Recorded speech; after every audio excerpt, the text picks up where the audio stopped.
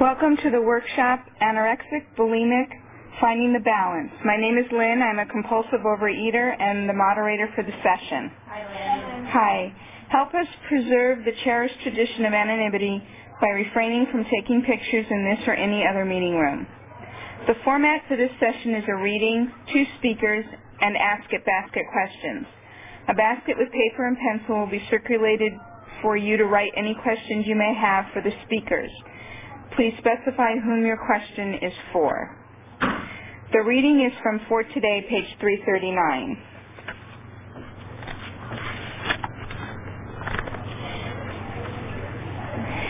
We are, can't read it. Healed? Yes, we are healed of suffering only for experiencing it to the full. When I'm hurting, I look for distraction. Go here, run there, and keep on running until there is nowhere to go. Whatever I use as an escape, whether it's hyperactivity or retreat into isolation and compulsive overeating, it takes what it takes to be brought to my knees, to experience whatever it is I'm avoiding, to turn my will over to my higher power, and in an instant be free. I walk away feeling light and joyful, and I wonder why I fought so hard. Will I do the same thing next time? Possibly. But each experience confirms what I have learned. My pain may last a minute, an hour, a week, or a month. But allowing myself to feel it is relief in itself and the beginning of freedom. For today, avoidance of suffering is natural, but as a compulsive overeater, I am alert to my tendency to try to escape what most people accept as part of living. Our first speaker is Pam from Hermosa Beach, who will speak for 25 minutes.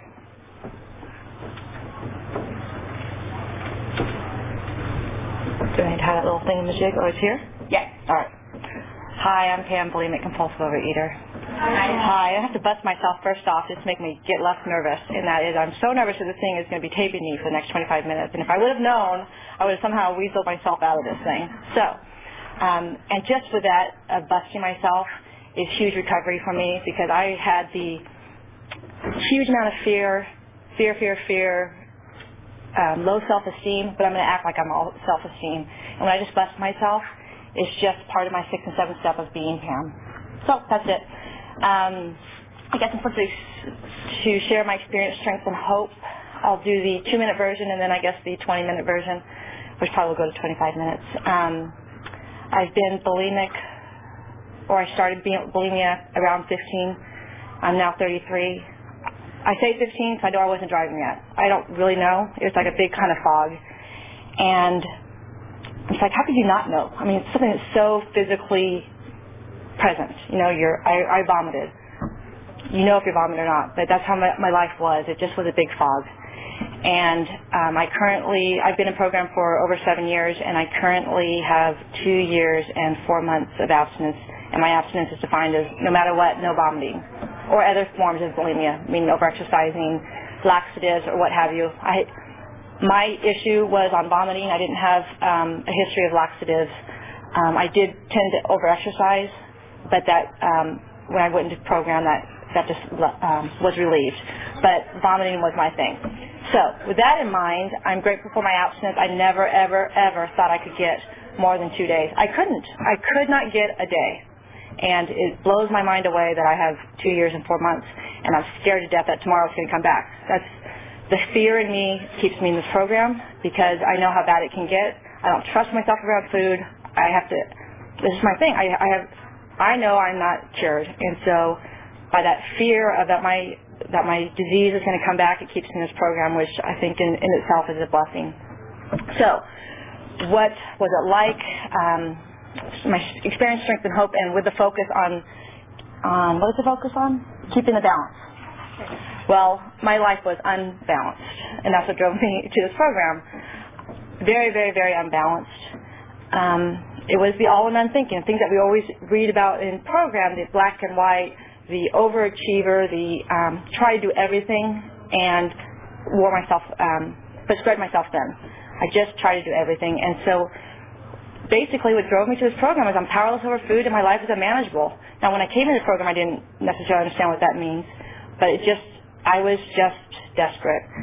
And what drove me to bulimia, I don't know. It's just, I don't think I was always a compulsive overeater, but I definitely loved sweets. It was just like a kid. I just liked candy. Candy was my favorite food, but I don't remember being always consumed with food or not socializing and being a kid. But there was some point that when I was starting to mature, quote, mature, I had this fear of getting fat. It was just a fear. I haven't fluctuated my weight ever. This has been my experience, but I have this disease to a T. And it was really scary, the idea that, oh my gosh, people at 15 or so, you're eating more, you're developing, you're going through, about to menstruate and all that stuff. I was just so deathly scared that I was not going to be, that I was going to get fat, and then I wasn't going to be liked. And that's the core of my disease, is that I'm just not enough, and I have to just perform and do well or whatever it is so you like me. And is that not enough, I'm asking for outside validation. I didn't know this at the time. It was just a matter of I just had this huge fear, but the same sense I just couldn't do enough, and food was a distraction for me. And so I started resorting to food, and I always heard in these programs that people would stuff their feelings and all that. I felt I'm oversensitive. There's no way. I was not stuffing my food over feelings. What I was doing was using food as a distraction. If I was studying so much because I had to get the A, I had food right next to me. If it was just feeling like overwhelmed on anything, which I always feel overwhelmed on everything, food was just an easy distraction, and it was a comforter. It was, if I'm in the food, I really don't think about anything else. And so that was my life. And when I first started the act of it, I probably had some control in it. But like the program teaches us, it was a progressive disease. And I kept thinking, well, once I'm done with high school, once I'm done with all the activities I was involved in, whether it was cheerleading, it was all the stuff that just added stress. I knew I was a stress eater. If I just could control my stress, then I would stop eating, or stop overeating, or binging and purging, or whatever it was. And so I started at 15. I kept doing it through high school. I'm like, okay, once I get out of the house, then I'll have control over what I get to eat and what I'm not going to eat, and have more be able to get my arms wrapped around it. Well, then I was in the dorms, and that just got crazy and progressively worse. And I'm like, okay, once I get out of the dorms, once I get rid of that meal plan, because I went from the 19-meal plan to the 10-meal plan, just trying somehow, someone just stop offering me the food, because if you stop offering it, then I would stop eating it. No one's offering it to me. I'm sneaking out, hiding it, I'm driving, I'm getting it. And so once I get done with it, well, then I moved out, I got out of the dorms, and it just got progressively worse. And the reality is that I kept thinking, if I could do this, then I would be okay. If I just got that boyfriend, then I had a babysitter when I'm around boys, I don't eat, blah. What came about is I finished college, and I said, okay, now I'm ready. Then I started grad school. Once I finished graduate school, I'm going to start. When I finished graduate school, it was progressively worse.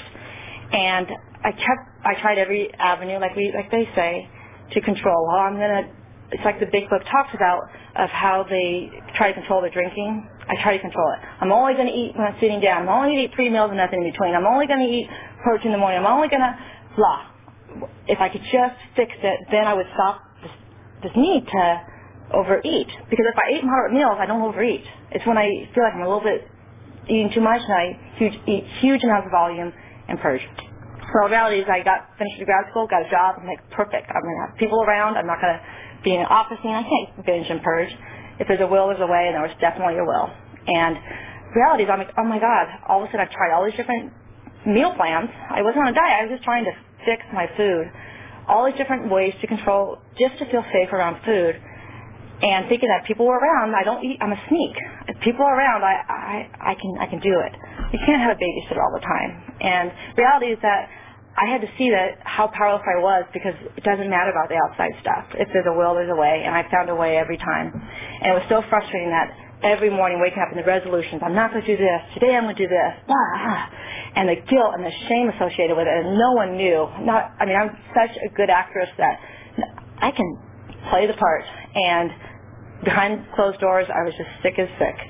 And I had this job, a great job. I was done with graduate school. I lived where I wanted to in Southern California by the beach, And there I was, binging and purging. I'm like, what the heck's going on? And then I moved, I was near the corporate office, and I moved by the beach. Perfect. There's no one around. Not my girlfriends were about an hour away. I didn't know anyone, and everyone at work was an hour away. I can go to this program that's anonymous, and that no one ever would know. And my dad was in GA, so I knew about the 12-step programs, but my idea was Overeaters Anonymous, they just overeat. I'm overeat, but I binge and purge. I thought this was something that was so disgraceful for me that I wouldn't be able to tell a soul. And will you tell me when time is? I mean, what time did I start? You started about 25 hours. Okay. And so it was just the one attraction was that this is an anonymous program. That if I came in the room, you were not allowed to tell anybody that Pam Alderman was, that's what she didn't say my last name, Pam was in these rooms. And that was just my pride, but that was the piece that attracted me to the program. And I came, and that was about 7 years ago. Again, I don't even know. I have no idea. I just know that all of a sudden I ended up in a room, and I hated my first meeting. I'm like, oh, this was not for me. There's another way. And someone came up to me and said, try 7 meetings before you make a judgment. And I'm like, 7? God. And the next meeting I went to was the next day, and it's my home meeting since. And it was unbelievable. It was one of these things that the first time I said out loud that I'm a compulsive overeater and I'm bulimic. Wait, I have to regress about 3 months before. What happened is I was raised in a religion that it was just outside God, this judgmental God, and I felt, and I still practice my religion, but I had no spirituality. But I avoided going to confession about this thing. I'm like, no way, no way. And I remember outside in church when I got to go to confession, I was just going to die and go straight to hell with this huge, horrible thing it was my own judgment, but this huge, horrible thing. And all this priest said, you know what, you have no penance. I thought you were going to have months of penance. You have no penance. You've suffered enough. We just go get help. And I'm like, oh my God. And I cried. First time I told someone, he's like, have you told him? I'm like, no way, no way. And the more and more I say, I'm Pam, I'm a compulsive overeater, I'm a bulimic, it just crushes my ego every time. And that's the saving grace, is that it started me to say, you know what, I binge and purge. And it wasn't a big deal. I mean, it's a big deal, but it wasn't a big deal when I was in the rooms. And so that started my progression of working the program. Now, I wish my story was that I picked up the tools and the steps and I skipped down the yellow brick road to recovery. I always think, and that's my judgmental mind, like, oh, she's got a better, she's been here just as long as I have, she has more abstinence than I do, blah, blah, blah. And my experience hopefully will provide hope for somebody else. And that's all I can do. I'm a tool to share my experience and hope, and hopefully that my recovery, at least to date, provides hope for someone else, because it was not my experience that I came in and I got recovery right away. But I did keep coming back. I had nowhere else to go. And people say, it's the last house in the block, all this other stuff. I truly had tried everything. I could not do it. And I got immediate, like the honeymoon abstinence of going to 1 meeting a week, and I was just able to keep the food down, this and that. And the 9 months went to 6 months, and then the 3 months, and then 1 month.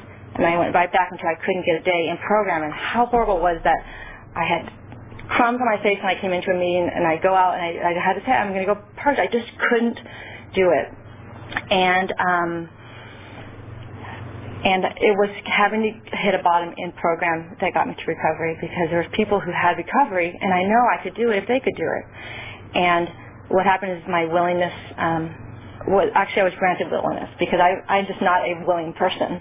And I became more willing to go to more meetings.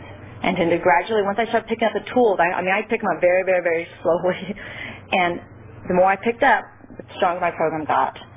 And it talks about in the big book, we want the easier, softer way. And I do. I want that easier, softer way, because I'm an addict. And I want what I want when I want it. And it just has not been my experience. So basically what happened is I started picking up the tools, I got a sponsor, and I didn't get recovery. It was just a matter of, I was doing all the stuff, and I wasn't getting it. I had to go through an outside means to help with a work issue, and that all I knew were the tools in the program, and I was excessively overworking. I used the tools in the program to help me with my work issues, and using the steps on my work stuff, and my food got much more balanced. And what in terms of focusing on keeping the balance is that one, with the work stuff, I had to get that under control, and that was through the steps. And what I learned was that I wanted your meal plan. I wanted, if I weighed and measured, if I didn't eat sugar or flour or all this other stuff, then I'd be okay. And how I got my current abstinence is that, and this is only my experience, but I had to not have a meal plan. I had to let go of the control that I'm completely powerless over food, and I don't have a meal plan. And my abstinence is just not throwing up. And I had to start off with it being all messy. But the reality is that I want to be abstinent, but I want the serenity that comes along with it. It's not just to be abstinent and say, I've got abstinence, but I'm nuts. Is that I had to do the experiment, I guess, with what works for me and what doesn't. And that is a continuous experiment. And the road gets narrower, and some days are better than others, but overall my life is much better. And it was the surrendering, if anything, first started up with surrendering my meal plans. I tried that way before OA, and when I came in and I heard all the people have these meal plans, I'm like, perfect, now you have to do it. And I just don't trust myself around food. And when I gave up that meal plan and trusted, okay, God, I can't do this, help me out, I was able to maintain my current abstinence without gaining a pound and without having to over-exercise anything. And it's beautiful. It's beautiful. And I have to use that template as a paradigm. I mean, as an example for so many other things. Because I'll fight, I'll wrestle with it, I'll try to do whatever, and I'm like, oh, I have to surrender. And I wish I would just surrender right from the beginning, but this has not been my experience. But I can use my eating history as an example that I thought I could never get a day. The minute I let go of saying, I can't control my food, God, please help me, that my food is clean. And overall, yeah, I could always be better. That's the perfectionist piece of it, but it's fine. It's fine. And that fear, I mean, I had lasted so long with that fear, I'm going to get heavy too, and that fear is going away. So it's working through that stuff. What I'd like to do now is just talk more about the topic of keeping the balance. And even in program here, though, is still at all or nothing. I don't understand the gray piece of stuff. And so what I'm doing in terms of keeping that balance is practicing. That I have to experiment and learn what that gray piece is. And so if I use it in the model of practicing, it becomes much easier. I'm practicing to become a speaker. I don't have to be up here and be a speaker. I'm practicing. I'm practicing dating. I don't have to know what I'm doing. I'm practicing working, and it becomes easier. And so with that practicing model, it just took the pressure off. That I can make mistakes, and it's not a big deal. And what I learned is that if I make mistakes, you become much more human and endearing. I relate to people so much better by not putting up that act. And so with all this in mind, in terms of just practicing or trying to find that gray area, my life is so much more rich. I thought that if I just had everything put together, then you'd like me. If I had the perfect job, the perfect look, this or that, then I'd be okay. And it's all my own judgment on myself. Is that I'm just not enough. And by kind of up front saying, I'm not enough, love me or leave me type of stuff, and people don't go away. And that was my own judgment. And what happened is that by practicing this being Pam, or practicing learning what foods work for me and what foods don't, by practicing all this stuff, I get to live in the moment and be present and have a very, very rich life. And the rewards in itself feed on itself. I shouldn't use that word, but it's just a matter of the more I get recovery, the more I want to work the steps. And I had to start working the steps before I got abstinent. I know that sometimes it says get abstinent first and then start working the steps. I just couldn't get it. And when I started working the steps, my life is just falling where it's supposed to be. Not where I want it to be, but where it's supposed to be. And I'm just a huge believer in the steps, and I only say that because I resisted forever. I hated the steps. It was a 12-step program. The idea that I had to do work, it reminds me of school. And someone tell me what to do and all this stuff, and it's my own judgment on it. Again, it's suggested. These are suggested tools, suggested steps. The only requirement is the desire to stop compulsive overeating. I wanted to stop. I never thought that I found the cure. Some people say, oh, they found bulimia and they were able to eat as much as they want and stay thin. I knew it was just wrong. It was so wrong for me in my head, and I just was powerless over it. So I just totally lost my train of thought.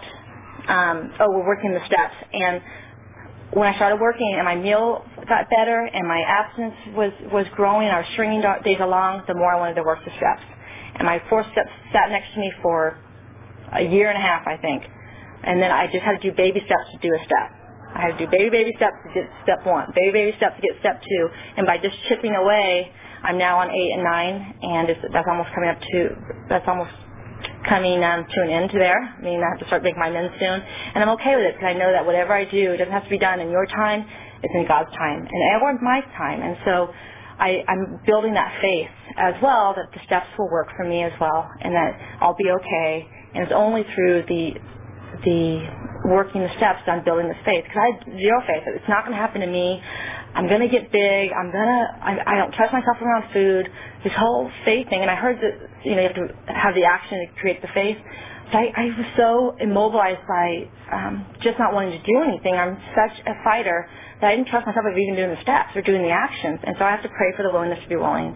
And every morning I pray, please help me do your will, because I don't trust myself. I say, okay, I'm going to do your will. My commitments, they don't go nowhere. I just commit my food every day. It doesn't go anywhere. It just gets me in trouble.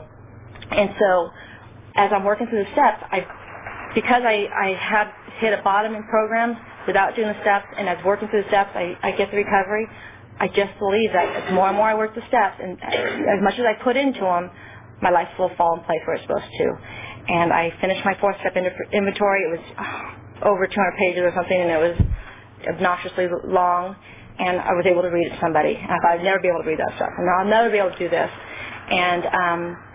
And working on steps 6 and 7 now, I always thought these are the fluffy steps. And it ends up, this is the most important step. And each one gets more and more important because my recovery gets that much stronger. And dealing with 6 and 7, in terms of, it was, so much of it was being Pam. And so that's where of my character defects, wanting approval, I'm going to do this, I'm going to do this, it was just be Pam, or just love you for yourself, or whatever it was. And so that was where the balance was. I didn't have to overperform. I had to overplan, over-exercise, all the stuff that just made me so imbalanced. I either didn't do anything or I did it all, and there was no life in between. And as I worked through my 6 and 7, and I cite my character defects and say, all right, God, take these fears away, because fears are the biggest ones. Oh, my God, I'm fear I'm not going to find a long-term boyfriend, that they're going to get disinterested, that I'm not going to be a good employee, that I'm not a good daughter, I'm not blah, blah, blah. And I have to just say, please take these away. And reality is that in these character defects are the things that made me eat in the first place. So I came in a program just to stop vomiting and get the boyfriend. I've stopped vomiting, and at least for today, and I haven't had that boyfriend, but my relationships are so much better. I'm turning to a more available men. I'm being myself rather than what they should be. But that 2 things out of my life is so much more rich, and it's beyond what I even expected. And this is all I wanted. And when I started working the steps, so many things came and have made my life so beautiful that I would never expect, and it still does. And so in that, I'm like, wow, this is happening. I'll work step 8 and 9, and then we'll see. And they say that you'll be amazed before you're halfway through, and I'm not even there yet. So it's almost like I had to just do it until I got the faith. And then now that I have faith, the momentum's going. And I can't say that I'm now going to be the recovering bulimic. I'm going to be abstinent forever. I hope I do. All I can do is I know I have choices. I can't control my food. I can't say I'm only going to have this, because the minute that I say I'm not going to have this, I want it. I just want it. If it's not today, I want it tomorrow. I surrender my food every day to God and say, please help me be abstinent today. Let me do your will, and then I'll do the rest, whatever the program says. And that's practicing moderation, because it's moderation. The steps in itself provide moderation. And the tools. It's going to meetings, it's working the steps, it's calling your sponsor, but also having a life outside of program. And that was important to me, that I wanted to come to program to have a better life. And that it's a huge part of my life, but it's not my life. But it's made my life is a small investment for a much, much richer life with my normies out there. And with that in mind, I'm still practicing finding what moderation is, because I don't know. Just like I don't know like how big I am, or if I'm doing a good job, or all that stuff, my sense of perception is off. I don't know what moderation is, and for me it's been practicing and being able to make mistakes and be okay with it. With that in mind, I just want to say that in my inventory, I had written down what I want, and someone told me to put that in the present like it's your promises. So I had my promises out of my inventory, and one of those pieces were to make mistakes and be okay with it, to be present and in the moment and be Pam and be loved unconditionally. And it's a beautiful thing to work towards, because it's something that it was so restricting for so long that I want to be me and still be loved. And it started with these rooms, and you guys gave me the confidence that I can go out and tell family and friends that I'm this, but it's not who I am. It's a piece of me, but I'm not much more. And with that in mind, it's just still learning what is moderation, because I don't know. But through being honest and working the steps and working with a sponsor, I have to say if this is bugging me, this is not, and be truly honest, and then we find out where that balance is.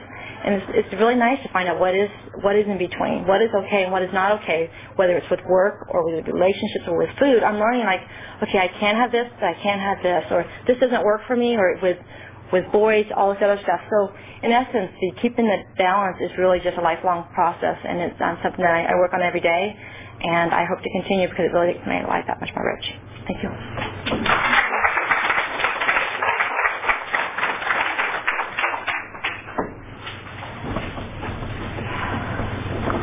All right, can we keep the basket going around in case some questions come up while the speakers are speaking? Our second speaker is Kathy from Palm Springs, who will speak for 25 minutes.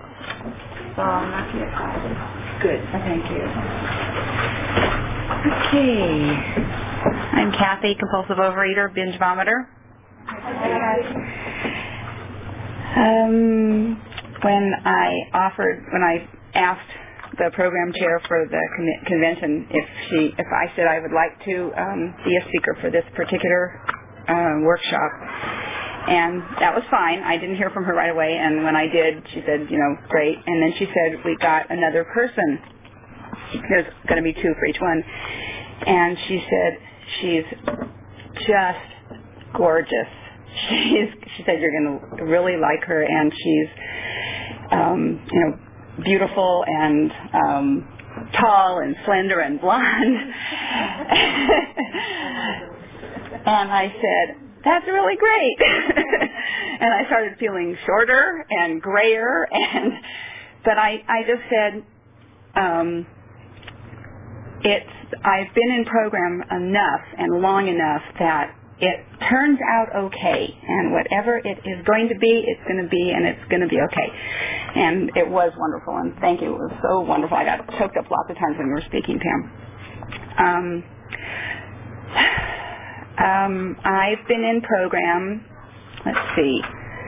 When I first came to program, it was 1965. I was 17, and I had already been throwing up for 3 years.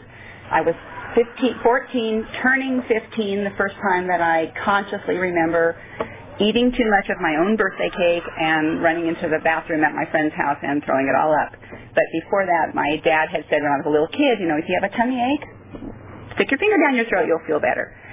So as a little kid, I think a few times I actually used that particular thing to feel better. But once I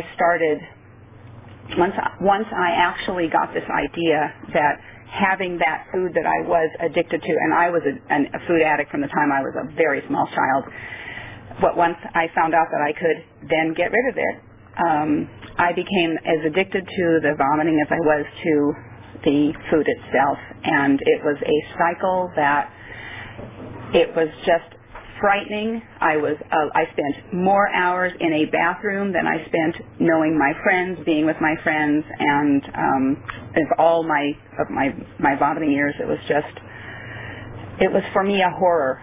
There was no word, there was no bulimia. I went to more than one doctor. One time I actually told the physician what I was using to gag myself because I had thrown up so much I couldn't use my finger anymore.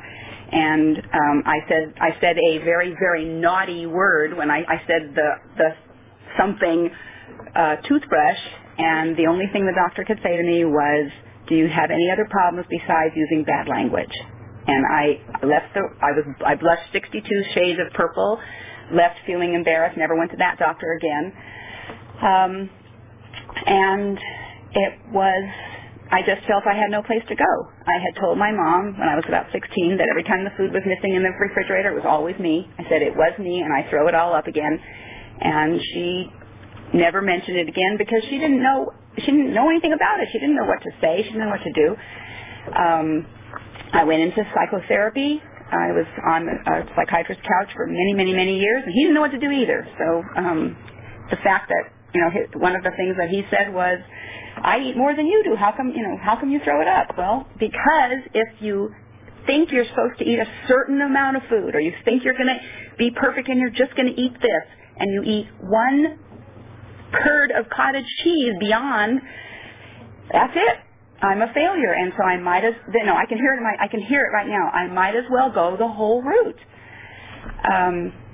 I don't know how I made it through college. I did. I made it through. I became a teacher, but I just had no place to go. I vomited for 23 years. In 1980, I came back to OA. I went to OA as a teenager, and I could talk about the binging. I could not say that I threw it back up again. Nobody else said it. So I just went out there and kept going. But in 1980, I came to a meeting at the Darby office in Reseda, and I listened. There was a curly-haired lady who was the leader, who I still hear about today, and there were about 60 or 70 women in the room. It was a Tuesday morning, and I listened to the meeting, and I was sitting next to a girl, a young teenager at the time, and I said, I throw up. Can I say that here? And she just said, you can say anything you need to say. Well, there were only 300 meetings in the LA area, but I didn't know that, so I just waited a whole week and went to that same meeting the following week on Darby. And I raised my hand. I kept raising it so I'd have a turn. And in a 3-minute pitch, shaking like a leaf, scared out of my mind, I was married for the 3rd time. I was slender at the time, although I had been at least 25 to 30 pounds overweight for most of my adult life and teenage life. I said, I eat all the time, I stuff myself, and I throw it up. And across the room, there was an overweight woman named Beverly, and I saw a tear going down her cheek. And I just thought, oh my God, there's another soul in this room who does this.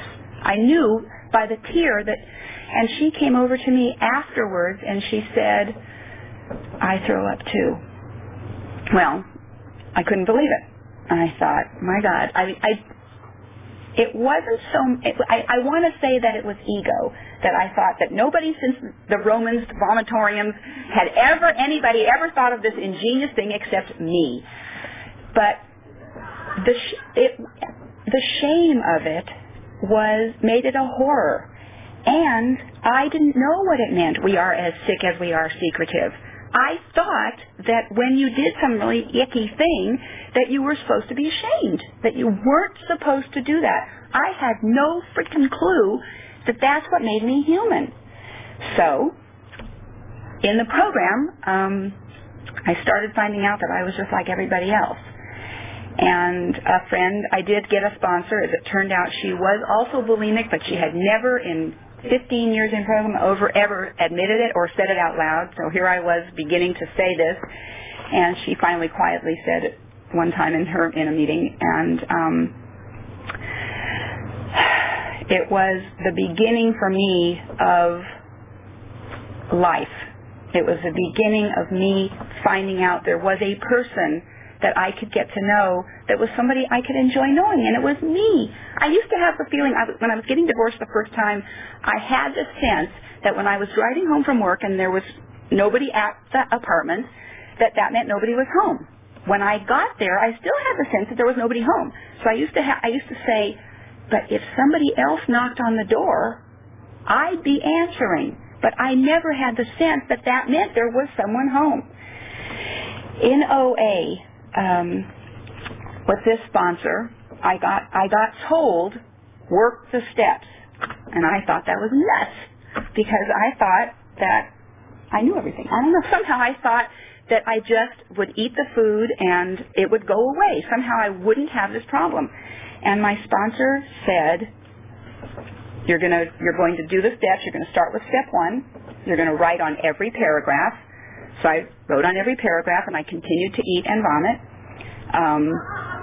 When I did that, I was supposed to call her every day and tell the truth. And I couldn't do that. I couldn't tell the truth. I couldn't quite tell the truth.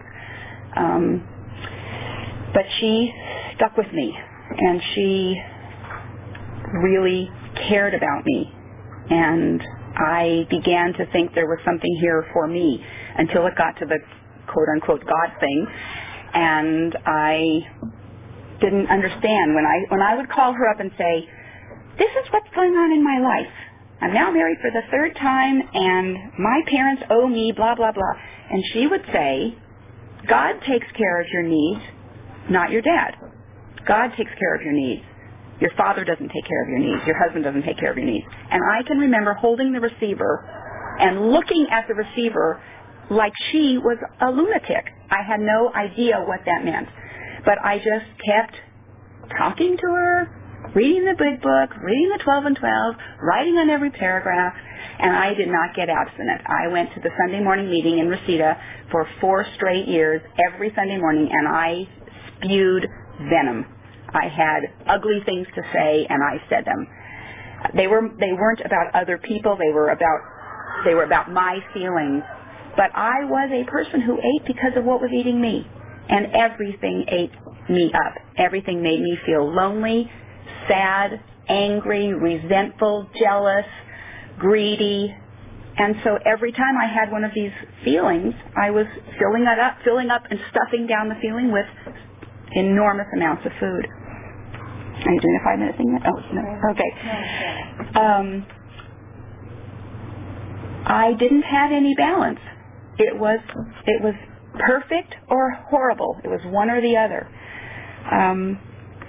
I just did not know where to turn. And in the meetings in the San Fernando Valley and in LA in 1980, nobody else was saying that they vomited. It might have been in other meetings that I wasn't in, but I didn't hear it. So I would say, hi, I'm Kathy, compulsive overeater. The people would say, hi, Kathy, and then I would say, and vomiter. But then there was this dead silence in this big room, and I was like, oh, God, this is awful. Somehow I got this idea of saying, hi, I'm Kathy, I'm a vomiter and compulsive overeater. And then the room said, hi, Kathy, and it was out. The ugly, horrible secret was now out, and I could just do my pitch. So that for me was a gigantic miracle, because I could say it, and lightning didn't strike me. Nobody fell over in this awful, pile of disgust, which I thought they were going to do. And I just began to be one of the group. I was just another compulsive overeater with just another little way about it.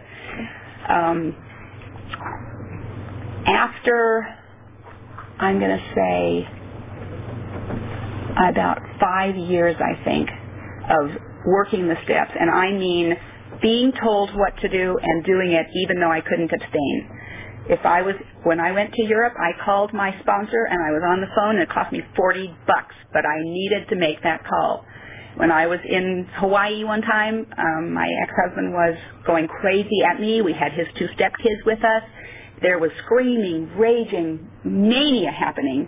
And I picked up the phone and I called New Jersey, where my sponsor had moved. And I said, oh my God, this is what he's mad about, and this is what's happening, and we're all trapped in this hotel room. And I said I went to buy some bread stuff for the family inside the hotel room, and I said, and he's going crazy that I'm going to eat it. And she said, have you eaten it? And I said, no. She said, are you going to eat it? And I said, I'm not planning to. She said, are you working your program? I said, yeah.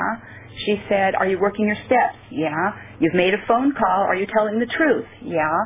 Are you writing? Yeah. That's all there was.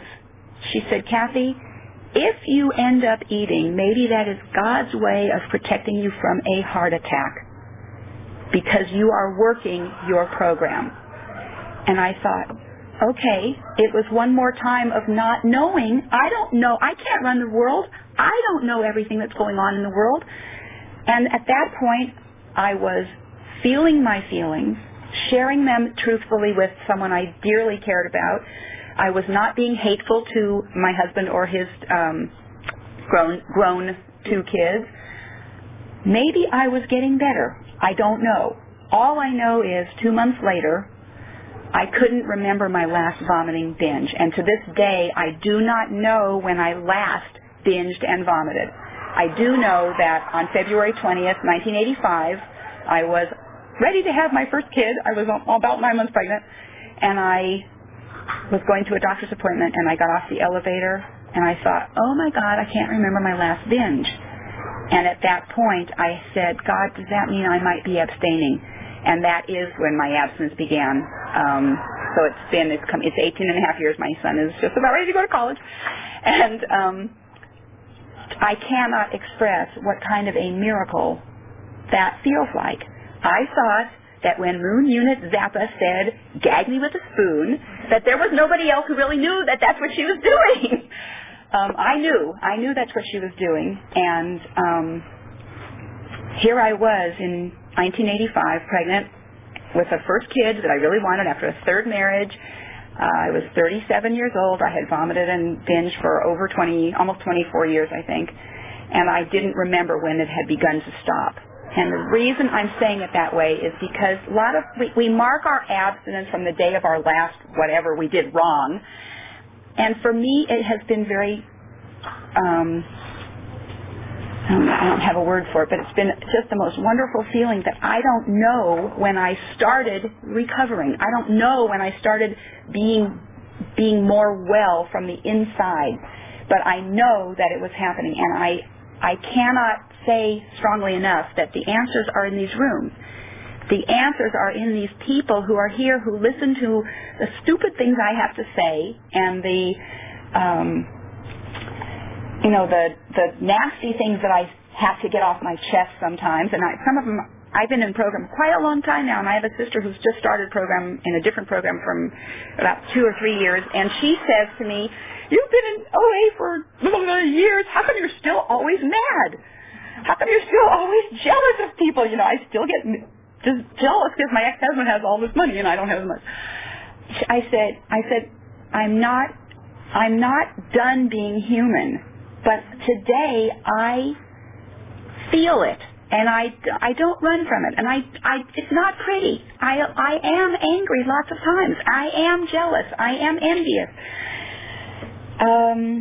I try to wake up in the middle of it and say, okay, here I am one more time being angry. Name it, claim it, and give it away. It's me. It is me. I am a person that suffers from anger, fear, resentment. And the difference for me today, and maybe this, I was thinking, I almost finished my thought, maybe this is the balance for me. That today I don't want to run away from how it feels. I don't want to miss out, even on the bad stuff.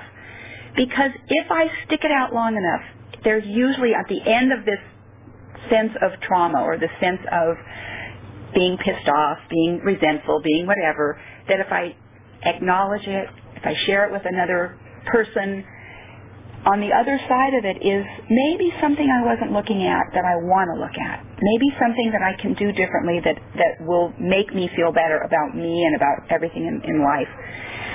So I feel that what I did for the first X number of 40 years of my life was to run from every single feeling. Even if it was a joyful feeling. I used to say, I run from the stuff that feels good. I can feel like, wow, this is really cool. What am I going to do? Stuff myself. And I don't know if that comes from thinking I'm, worse than other people or whatever. I don't know. But I'm seeing a few nodding heads, and I'm thinking, thank God, because it means that other people feel a little bit of the same feeling that I feel, that is, I'm doing something wrong if I'm not calm and quiet and, my hands aren't folded. I talk too much. I push myself on people too much. I have lots of human failings, and I don't like them. But I do have friends today who say, hey, that's what you're doing again. I love you anyway, but stop doing it. Okay, I'm still recovering. I want to find the balance, and I I can't do that by myself. I can't find the balance by myself.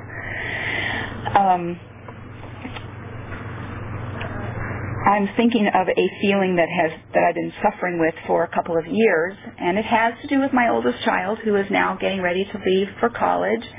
And I waited a long time to have my first child. I was 37 when he finally came along, and my second child is 1 year younger, so I do everything boom, boom, and then I'm done doing it. About 2 or 3 years ago, I began to be aware that this child was getting ready to leave the home. And after wanting children for as long as I did, it ached.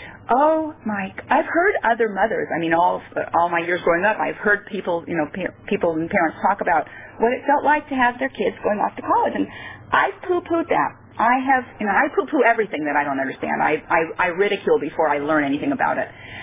And I began to have the sense of, oh my God, how did this happen? It's really coming. Well, I do better if I have some time going into something. Rather than, which is what I did as a kid and what I did all of my life, was just to act as if I'm just going to go there the first minute and somehow it's all going to just open up and I'm going to understand it. Well, that isn't me. I have to practice, kind of like what you were saying, I think. I have to practice what it feels like to lose my child, to have my child be going off into the world on his own. And I'm not too thrilled about it, but 3 years ago, I think, I began to have the sense of loss, the sense of grief. And I began to write and talk to people and say, you know what, I'm beginning to feel the grief that's coming. Even though it isn't here yet, it's a sense for me of practicing what it feels like, because I don't do feelings very well. And now it is happening. He's leaving in a month. And my sister said to me a few days ago, how are you feeling about it? Are you feeling really sad that it's happening? And I said, I think I will feel sad some more, but I've been feeling sad. I've been feeling the sense of loss. And for me, that is a wonderful thing, thank you, to have a chance to practice so that when it comes, it's not hitting me for the very first time, or even if it hits me like a real hard grief, it's still something I'm not acting as if isn't happening. I'm acting as if it is happening.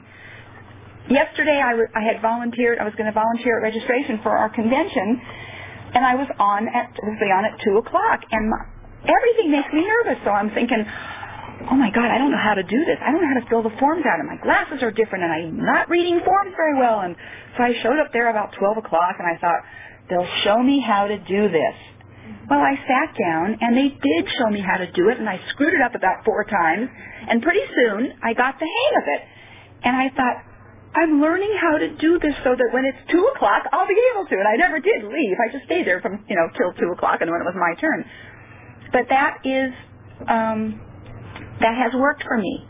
It's not taking control, but it's having a sense of not pretending that life is not going on. It's actually going on right in the minute, and I want to be a part of it. I don't want to miss out. So I think really what I want to say is that the balance for me was to not worry about whether I could get abstinent, but just to find a sponsor that had what I wanted, and to listen and to try and to do what I was told. There have been times in program when I have had to weigh and measure every crumb. I've had to use gray sheet. I was addicted to buttermilk. I was addicted to cottage cheese, but I was literally addicted to buttermilk. I had to call in a sponsor, tell her my food every day, and one day I said 2 eggs and half a cantaloupe and an 8-ounce glass of buttermilk, and within a few hours I was binging, and I had to call her, it was a different sponsor, and tell her I'm binging and I'm in trouble. And she said to me, did you do anything different with your breakfast this morning? I said, yeah, the buttermilk. And she said, maybe you'd like to try not having that tomorrow morning. Well, it was embarrassing to be addicted to. People go, how could you be addicted to buttermilk? Well, it was a soothing food for me, so everything became a problem. and I continue to come to this program. I continue to go today to meetings and share honestly, and I'm so glad I'm finished. Thank you so much for letting me share.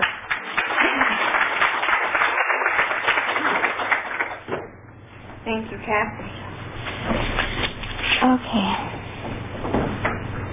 We will now have questions from the Ask It basket. I have a question about Okay.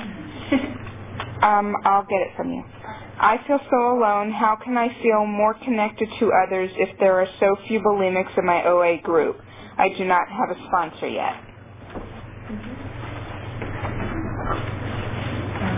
Sure.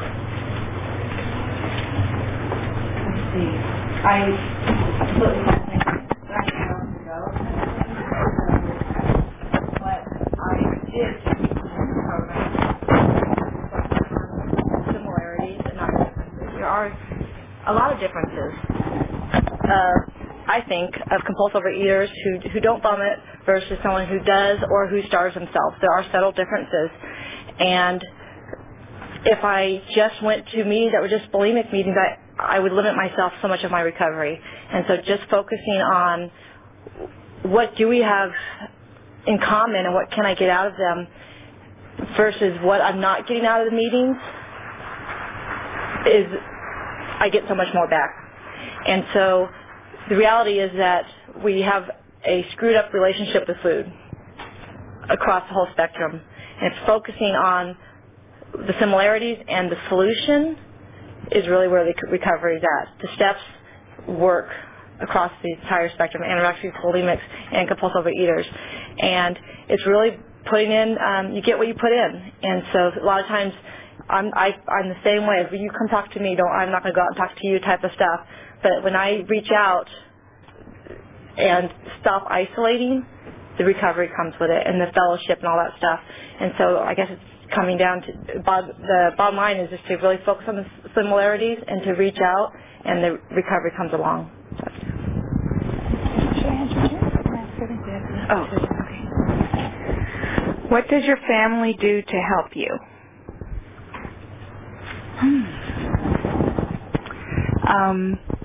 The husband that I was married to when I was having the kids was my third husband, and I had never told anybody before that time about what was going on other than that one conversation with my mother and a physician. But I wanted to get married to this person, and I wanted to be honest and tell the truth. So I said, he wanted me to move in with him, and I said, I don't want to because I throw up after every meal and even in between and whatever. And he said, give up your apartment and move in with me and rent a toilet. It's cheaper. And I felt so cared about because I felt he made it to be something that was no big deal. That was a real gift. The marriage wasn't such a great gift, but that was a wonderful gift. And as I became more honest, I, of course, have shared with other people in my family. Even my own child, who is going to college, began to be a little bit of a compulsive overeater at about the age of 9 or 10, and he came with me to an OA retreat and shared openly. And so I think that he's found some recovery. It didn't become something that really evolved for him, the compulsive overeating, but it was a problem at that time. And so getting feedback and seeing him using tools, he said on the phone the other day he was going to make a phone call that he didn't want to do, and he said, Mom, I just said, please, God, give me the words. And I said, wow, that was really great. So I get back something that maybe I have put out, and it's really a great gift. Is it common to practice bulimia as a reaction to feeling guilty about overeating?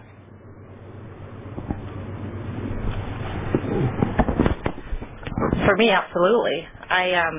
The minute that I felt that this is going to cause me to gain weight or this is abnormal, the guilt associated with it, oh my gosh, I've eaten so much, what am I going to do with it? It was a release of, and then I didn't have to think about it. The reality is that it was such a huge, for me, I had to eat huge volumes. I couldn't eat this much and throw it up. I had to eat huge volumes to be able to throw up. And by the minute that I felt like I was eating too much, the guilt, oh my gosh, here I go again, I swore this off, it just enhanced the wanting to eat more and more and more. Screw it, I'm going to do this, and eat, throw up, feel guilty, the hangover the next morning, and it just fed itself. It's a circular type of thing, and the shame associated with it made me want to eat because I didn't want to think about it, and then I ate, and I vomit, and then I feel guilty, and then I would eat because I didn't want to feel guilty, and it's just a circular. And so guilt is huge. I feel guilty sometimes over the smallest amount, and that's where my perception is not reality. And that's the need of reaching out and saying, this is what I had, is this bad? Or I'll even say to my normie friends who now know, oh my God, I'm obsessing because I ate this and this and this. I know it's not bad, but I'm obsessing. And you get it out, and then it was fine. And that, to me, the releasing and expressing my feelings, that the guilt doesn't necessarily go away, but it's how do I handle it? What I've heard is that you get judged on your actions, not your thoughts. I get the thoughts all the time, but I do just things differently today.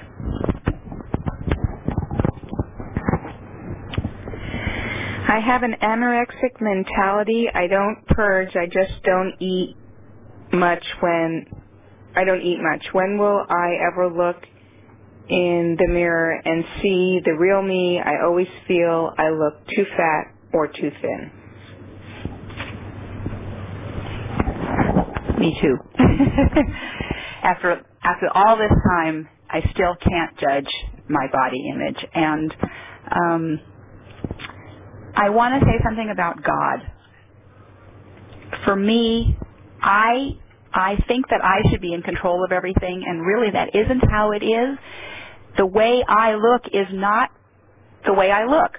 The way I look is just only a little thing that I see, and I so much recommend finding someone that you feel comfortable with, and finding someone that you can share, this works for me, to find someone that I can share my feeling, my body image. If I want to say, I look so fat to myself right now, if I say that to another person, to a person usually in program that, can say to me, okay, that's how you see it right at the moment, and that's not the reality. That's not what is. The answers are here, and just keep doing them. Don't give up. Keep coming and keep talking and keep being with people that you feel take good care of you.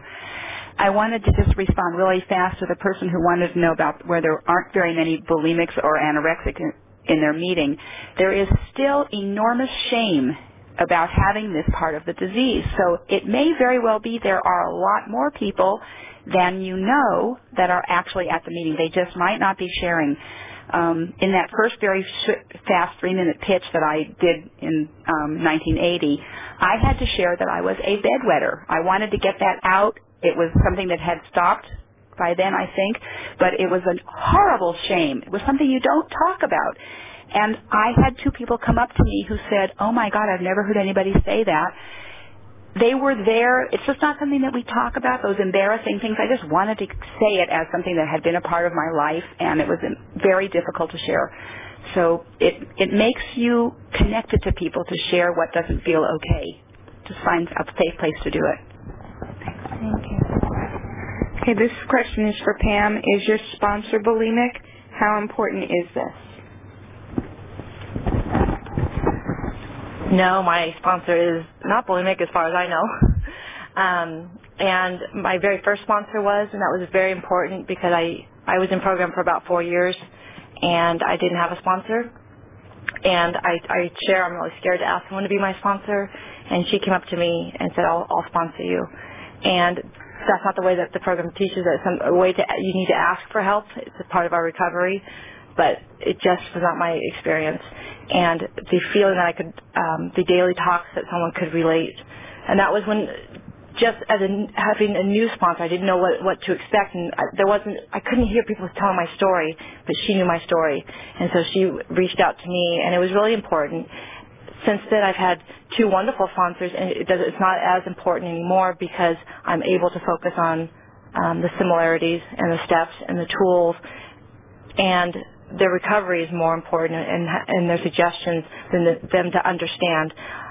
I no longer have to have people understand, and that's why I felt like I never wanted to share it. I felt like I had to explain why, is just what it is, and it might not be their experience that they go and throw up, but the feelings I'm avoiding, or the anxiety, and all the other stuff is stuff that maybe they ate over, I ate over and just purged.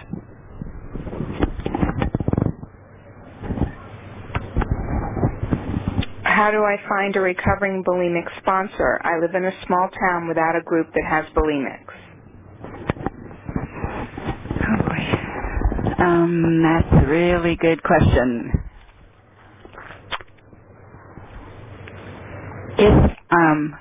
I think that I want to say, I'm trying to think of what I would do if I were in that situation. I think if I could, I would open up at a meeting. I might say that I am bulimic and I'm looking for a bulimic sponsor. It's hard, and my guess is that if the person feels comfortable enough saying it out loud at meetings, if you feel that the anonymity is very well protected and you feel okay about doing that, that if you keep doing it, you're going to find a bulimic sponsor, because it is not that uncommon. It's everywhere. But it may very well be that it would work to have a person that has something, a part of their program that you really feel is what you want to have, and use them until you find a bulimic sponsor. My sponsor was not, I didn't know she was bulimic for over a year in the first time, my first sponsor. I had no idea she was bulimic, so I had to just ask someone whose program I really respected, and it worked so well. It turned out she had been bulimic, but I'm not sure that it'll be that important, but I know the feeling of wanting somebody who really understands. It may be that you have to go online. Maybe there'll be somebody online at OA maybe there's an online meeting, or just keep trying, keep sharing, and it'll probably work out.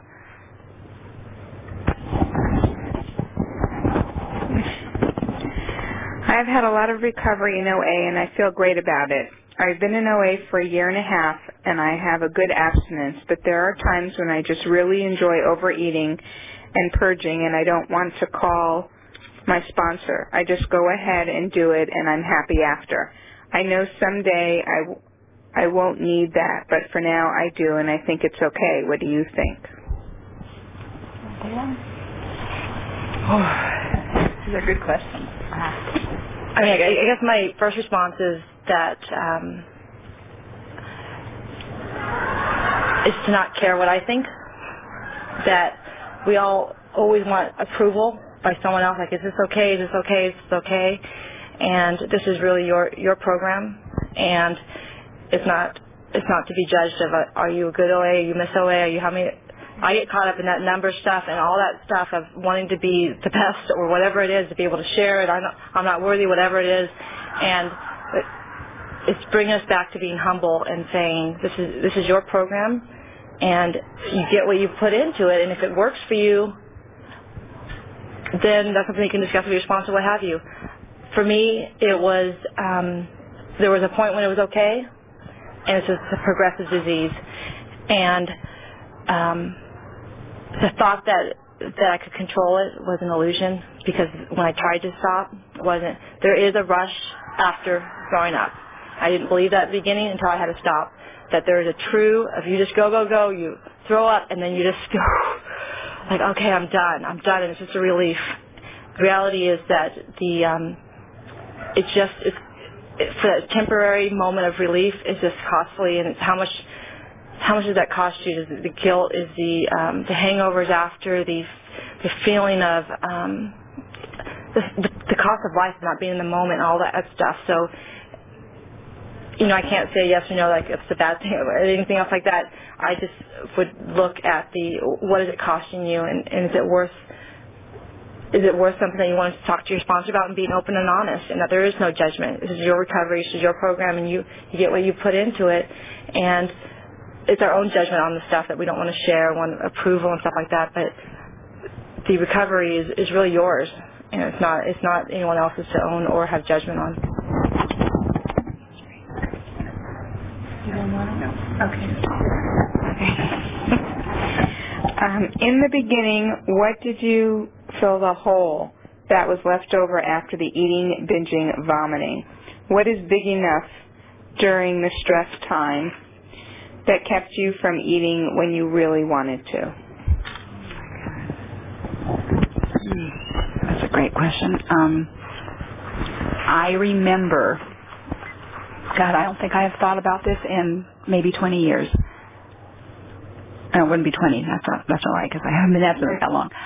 I remember my ex-husband saying to me when I was beginning to stop throwing up that he said I was, I can't remember the expression, but that I was talking him to death. I was filling in so much of that time with this intensity and this verbiage, and I still remember that feeling of what do you do with all that time, the hours? And when I would purge, I would be ravenously hungry when I was finished. So that provoked the whole thing all over again. So it was just a cycle of every day. Working with a sponsor was a big help. Being given a writing assignment, write on every step, step one, write on every step, and step two, and then calling back and reading everything I had written and beginning to work on an inventory. And what also happened was life began to happen. I began to be involved with things that I hadn't had time to be involved with before. For me, that was part of what happened. But yes, there is a sense of, so what do I do now? There's 3 hours before I have to go someplace. I used to fill that time with 2 or 3 binges. I don't know, you might have something you want to add to that. Do you want to? The best I could do sometimes is just go to bed.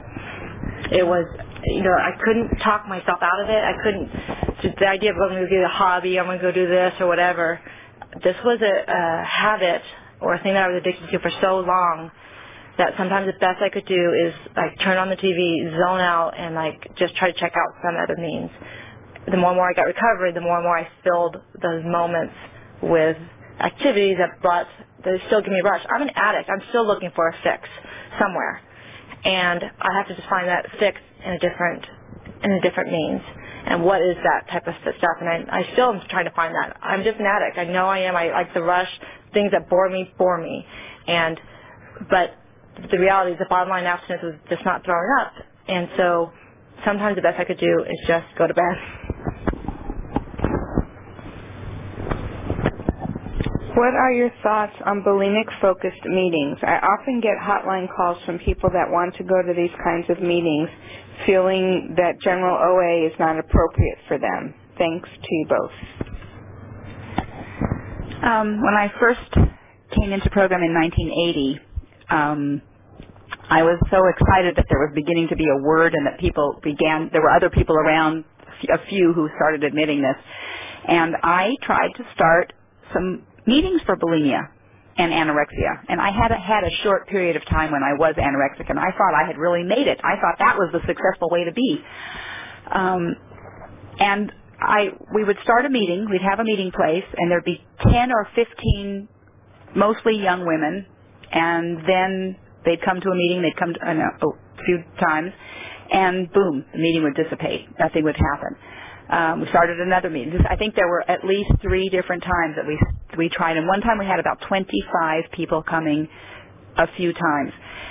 It was so hard to stop doing it because, the expression, you can have your cake and eat it too, it was something people couldn't give up. I couldn't give it up either. And by that time, I had been practicing for so long, I wanted to stop. It's a terrific thing to try to start a meeting. Put it out. The OA intergroups will help you get a meeting started, and it's really fantastic. And if you can get some recovery, that will help the meeting keep going, but it is such a hard thing to let go of. It is that one facet of Overeaters Anonymous where you get that thing that we're addicted to, and the obesity doesn't show. So I found that it was really hard, but there are bulimic, anorexic there are meetings that are going on, and I don't know now if they are successfully continuing. But I would say try and try and try, and then if it doesn't work, just go to regular meetings and try again. And sure. Yeah, everybody's on tape, and you have to sign a release. So, what has been the greatest stumbling block in your recovery?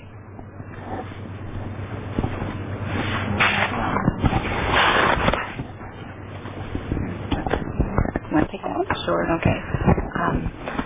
Probably for me is just my resistance to program, to embrace it and just knowing that it works.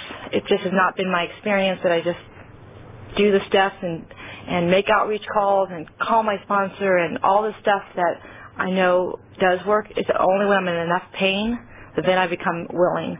I wish I would do the steps and the tools and use the things that have been proven time and time again, but it just hasn't been my experience. It's becoming more my experience that knowing that this easier, softer way doesn't work for me. But it took a long time for me to get recovery because I wasn't doing the steps. And that resistance of, if I want to go to a meeting or this and this and that, I'm okay. Like, I'm working it, but I'm not really working it as much as I need to work it for me. And so I think that probably just that resistance to doing what I'm supposed to be doing. I hate that. I hate feeling like I have to do something and things like that. So I still have that tendency. It's one of my huge character defects, and the means that I get around it is just to try to embrace it. Okay, God, I'm resisting again. Please give me the willingness. And I really think it's you get back what you put in. I think that one of my worst, I think my biggest problem in my recovery was my attitude. Partly being a know-it-all, feeling on the one hand like I was a know-it-all, on the other hand that I was a complete idiot. And I learned that being worse than everybody else was ego just as much as thinking I knew more than everybody else. And my ego, I think, really was a big place that I had to shut up and listen. I lost my train of thought for a second. But I think that for me also believing in a power greater than myself, when I finally began to have a sense of that, that was when my recovery began to be something I could begin to accept. I can remember, I literally can see myself with my hand on the refrigerator, the door was open. I don't know at this moment if I had already started binging. I probably hadn't because I probably wouldn't have taken the call. But I have this image and the phone ringing at the same time and me saying, shit, getting the damn phone, picking it up, and it was a gentleman from OA asking for help.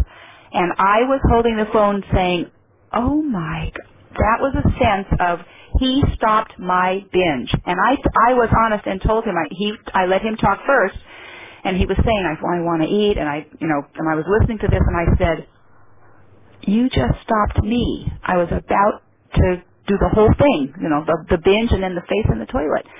And that was the first time that I had the feeling that maybe there was something bigger than me operating in the world that I could hook onto to use to have this program, to begin to understand what this was all about. That was a big thing for me, and I think it helped my ego smashing and my attitude begin to change. Okay, it's time to close the workshop. Please join me in a moment of silence, followed by the Serenity Prayer.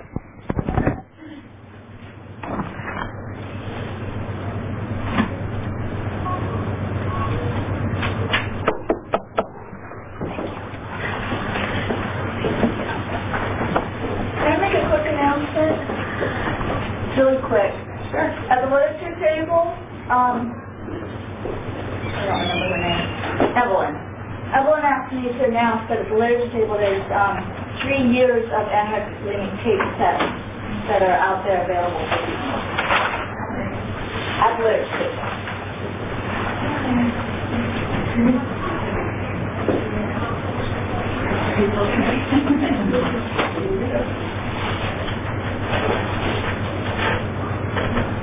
God, grant me the serenity to accept the things I cannot change, the courage to change the things I can, and the wisdom to know the difference.